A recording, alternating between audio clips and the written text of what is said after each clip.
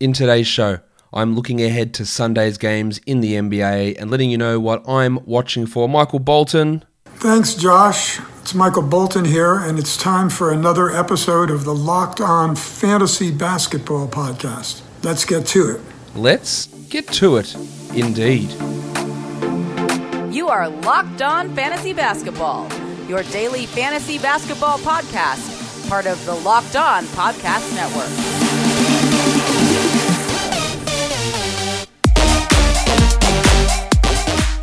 Hello and welcome to the Locked On Fantasy Basketball Podcast, brought to you by Basketball Monster. My name is Josh Lloyd and I am the lead fantasy analyst at basketballmonster.com and at Yahoo Sports Australia. And you can find me on Twitter as always at redrock_bball and on Instagram at Locked On Fantasy Basketball. This is my What to Watch For show. I do these shows 7 days a week, but Monday to Friday they are on the YouTube channel, so you can only find them on YouTube, but this is audio as well. So if you want to check out the rest of them, you can check them out on YouTube. So let's have a look at what I'm watching for Super Bowl Sunday in the NBA.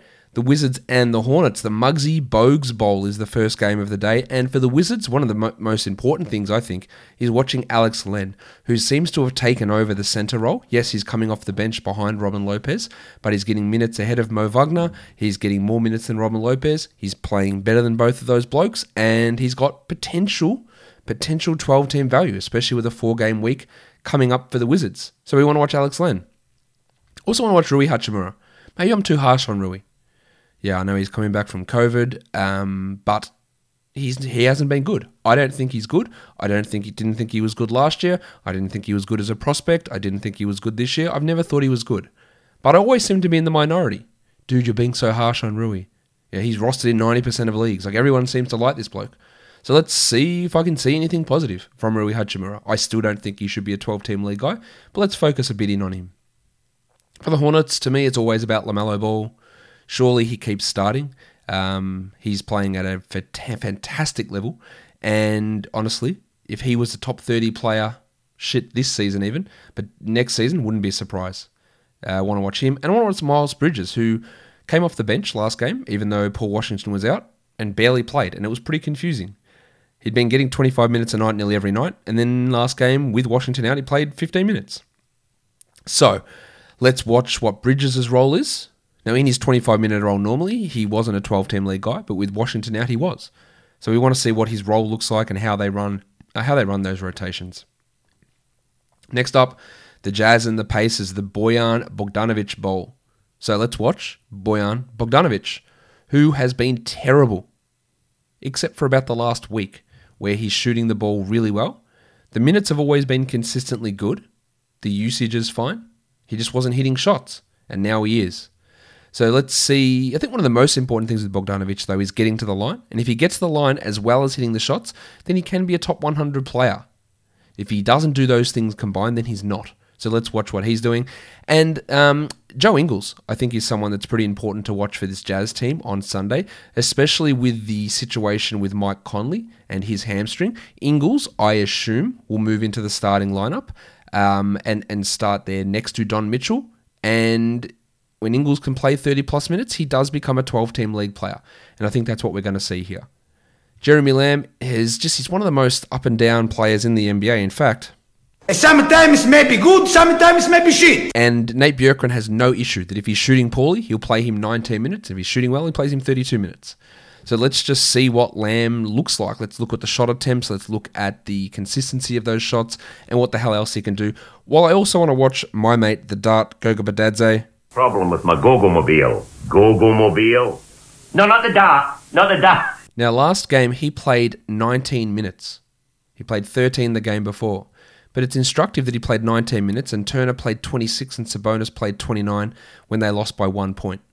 You know that I think Badadze is going to be an NBA starter. It's hard on this team, obviously, with Sabonis and Turner. There has to be trades that go down. But I want to see how he develops. I want to see how much they actually play him. Because last game, Sabonis played 29 and Turner played 26. So we'd like to see more minutes there for Goga. And it was a night where Sabonis really struggled.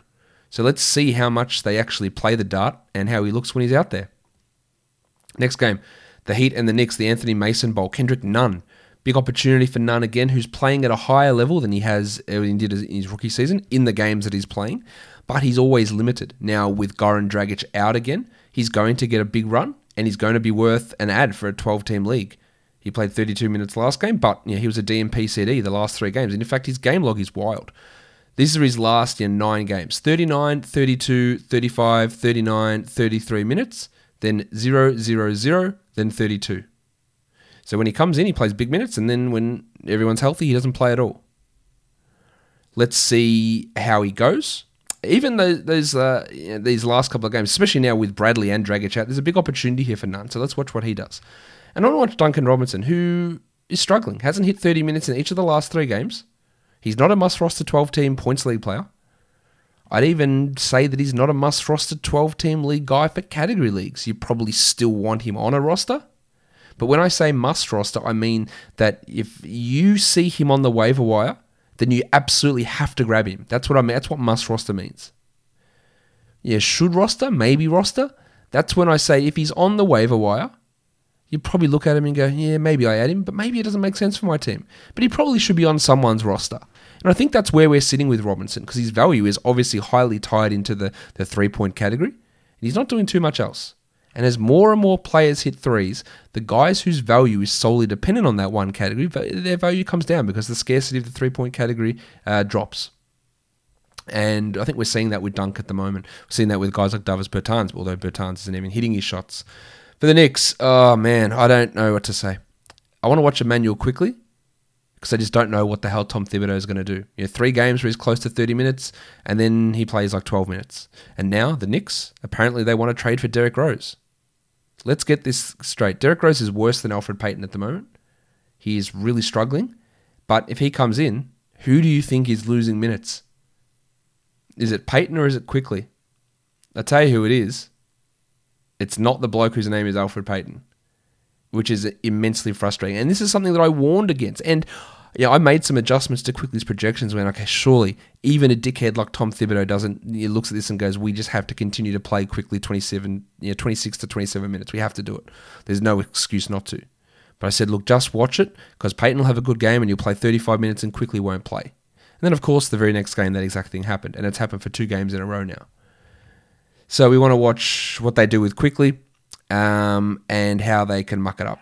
And you can make the argument that they're going to make the playoffs and he's got them winning games. And that's all true. They are winning games. They're currently in line for the playoffs.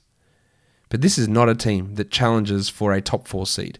This is not a team that has any hope of being a championship level team, especially not one that's led by Reggie Bullock and Elfrid Payton in the backcourt. So getting to be the 8th seed, getting to be the 9th seed into a playoff scenario, while not developing any younger players or trying to run with those guys, and then trading for a busted-ass 32-year-old Derrick Rose, is just showing your priorities are way off. No one denied that Tom Thibodeau is an upgrade in coach over David Fizdale or over Mike Miller. Like, there's no denying that. But what he does is not positive for the future of a team. Much better with someone like a Mark Daigneault. That would have been a much... And, I hated the Thibodeau hire. I still hate it now, because he's doing exactly what I thought he would do. Run players into the ground, show no prioritization for the future, and then do dumb shit like what we're seeing with this Quickly scenario. I want to watch Alec Burks as well, because his minutes are back up now too. He's not going to be that top 20 player that he was before his injury to begin the season. He's probably more suited to 14-team leagues than 12-teamers. But the production is back up for him. Now, I think he's a significantly better player than Bullock, and he should be starting. And he should play 30 minutes a night. So if you believe that, like I do, and if you also think that Tom Thibodeau may come around and believe that, then he can be a 12-team league player. The Celtics and the Suns, the Aaron Baines Bowl. Carson Edwards started the second half last game for the Celtics with no Marcus Smart and no Jaylen Brown. Will he do that again? I don't particularly think Edwards is a very good player, but their other options are limited. Jeff Teague, he's finished. He is not an NBA rotation caliber player anymore. Aaron Nesmith, didn't like the draft pick, hasn't proved me wrong so far. I don't think he's up to it. The guy that they should be starting is Peyton Pritchard. Now, will they do that, or will they put Jason Tatum at the 2 and start Grant Williams again? There's a lot of questions there. Edwards could be a stream with only 5 games on. I'm absolutely streaming Peyton Pritchard, though, because there is only the 5 games on. He should see his role increase, and he is the better option there. For the Suns, I didn't do a recap after Friday's games, but Monty Williams is a questionable coach. I know the Suns are significantly better than where they are. That's more of a talent thing than a coaching thing. Good bloke, great bloke, one of the best blokes in the NBA. And I think that factors in for sure. But the idea that teams are going big, according to Monty, all these teams are going big, it was unfair to have Cam Johnson guarding Zion Williamson, so the answer is to put Frank Kaminsky. I tell you what would have been unfair, having Frank Kaminsky guard Zion Williamson. Has he seen Frank Kaminsky play defense?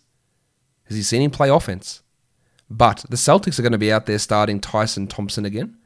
So Frank Kaminsky's going to get another start. Does that make him a stream option?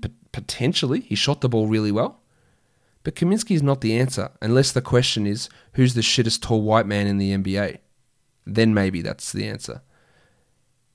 I want to watch Devin Booker as well, because he's just not getting assists, and I don't think they're coming back. How? And this is the thing that's curious with him is, it's not like he played with any sort of spud point guard last year or someone who didn't get a ton of assists last year, because he played with Ricky Rubio, whose job is a pass-first point guard. But Booker still got 6 per game. Now, Monty Williams has let Chris Paul completely take over this team, and I'm not saying that's a bad thing, but we've seen their pace drop considerably down to Chris Paul paces, like 98, 99 possessions per game, and the ball just gets taken out of Booker's hands, and that's obviously impacting his fantasy numbers. The Kings and the Clippers, the Matt Barnes Bowl. Hassan Whiteside. The world! Big game on Saturday, 4 blocks, double-double. 18, 19 minutes. It's fine in those minutes. I think he's a solid enough streamer if he gets those minutes. I'll tell you one thing about him. He's better than Bagley.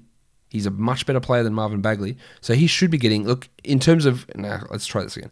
In terms of who's producing at an NBA level at the moment, it's obviously Whiteside. Now, the guy that you want to play at his best position, which is Marvin Bagley, I would want as a coach to just say, Marvin, it's not working with you as a starting power forward because you're not and never have been a power forward. So let's play you 18 minutes as the backup center and see if you can do anything there. But that's not what Walton's doing, and that's enabling Whiteside to get these minutes. So let's watch what Hassan does and see whether he can be maybe a 14-team league ad. De'Aaron Fox, who was a little bit disappointing on Saturday, but had played well up until then. I want to pay a little bit more attention to him because he has upped his game over the last couple of weeks, so let's see a bit more from him. For the Clippers, there's no Paul George, so the Duck, Luke Kennard, will get another start. You can add him for Sunday, but the Clippers don't play again, I think, until Wednesday next week. So having guys like him and Reggie Jackson is probably not the best way to go about structuring your roster. And then Ivica Zubac, who's playing at a very, very high level. The problem is the minutes aren't high enough to make him a must-roster 12-teamer. He's a solid 16-teamer, and he's a solid 14-teamer, but there just isn't enough playing time, which is unfortunate for Ivica Zubac. Let's have a look at some streams now. Big on streaming, Alex Len. Rob Williams, if you're looking for some field goal percentage and blocks in Boston. Kendrick Nunn, an elite stream. And then the 2 Knicks guards who are getting minutes at the moment, Alec Burks and Alfred Payton, can be stream options for Sunday's games. I won't be doing a pre-game show tomorrow because all of the games tip off. The latest game tips off here at 7 a.m. And I'm not getting up at 4:30 to do a pre-game show. So no pre-game show tomorrow, but there will be still the waiver wire show. There'll be the recap show. There'll be a what to watch for show for Monday. That'll all still be here, don't worry. And I hope you guys enjoy the Super Bowl. Don't gather in too big a crowds. Keep your masks on. Enjoy wings, ribs, whatever else you're going to have. Nachos, whatever you're having at your Super Bowl party. Enjoy it. Stay safe. Subscribe. Apple Podcasts, Google Podcasts, Stitcher, Spotify, YouTube. Give me a thumbs up. Leave a comment down below. Hit the bell notification, and I will speak to you tomorrow. Guys, thank you so much for listening, everyone. See ya.